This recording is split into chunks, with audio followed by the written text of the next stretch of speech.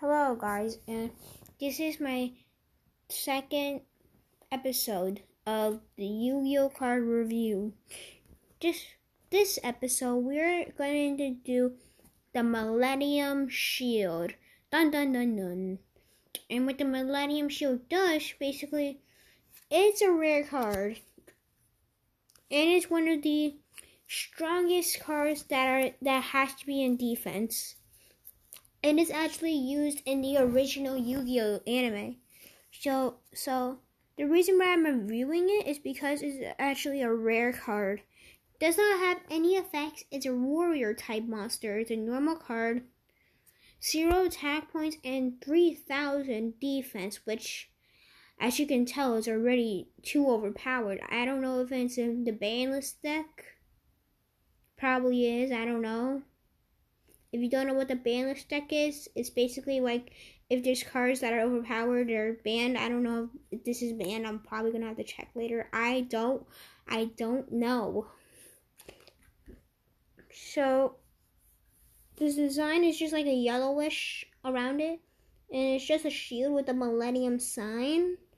If you don't know what that is, I don't know how to explain it to you, but let's just say in the anime, it's something like an Egyptian god. I cannot speak today, as you can tell.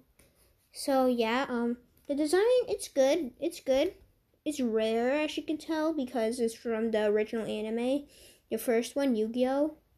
Then all the other shows, yeah. Then Yu-Gi-Oh! 7 came out because that's the 7th show in Yu-Gi-Oh. I'm currently watching Yu-Gi-Oh! Reigns. Yeah, it's just a shield, but it's OP.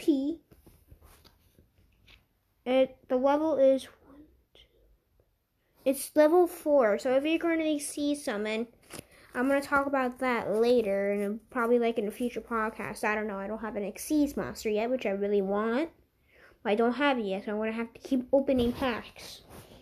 And so basically, yeah.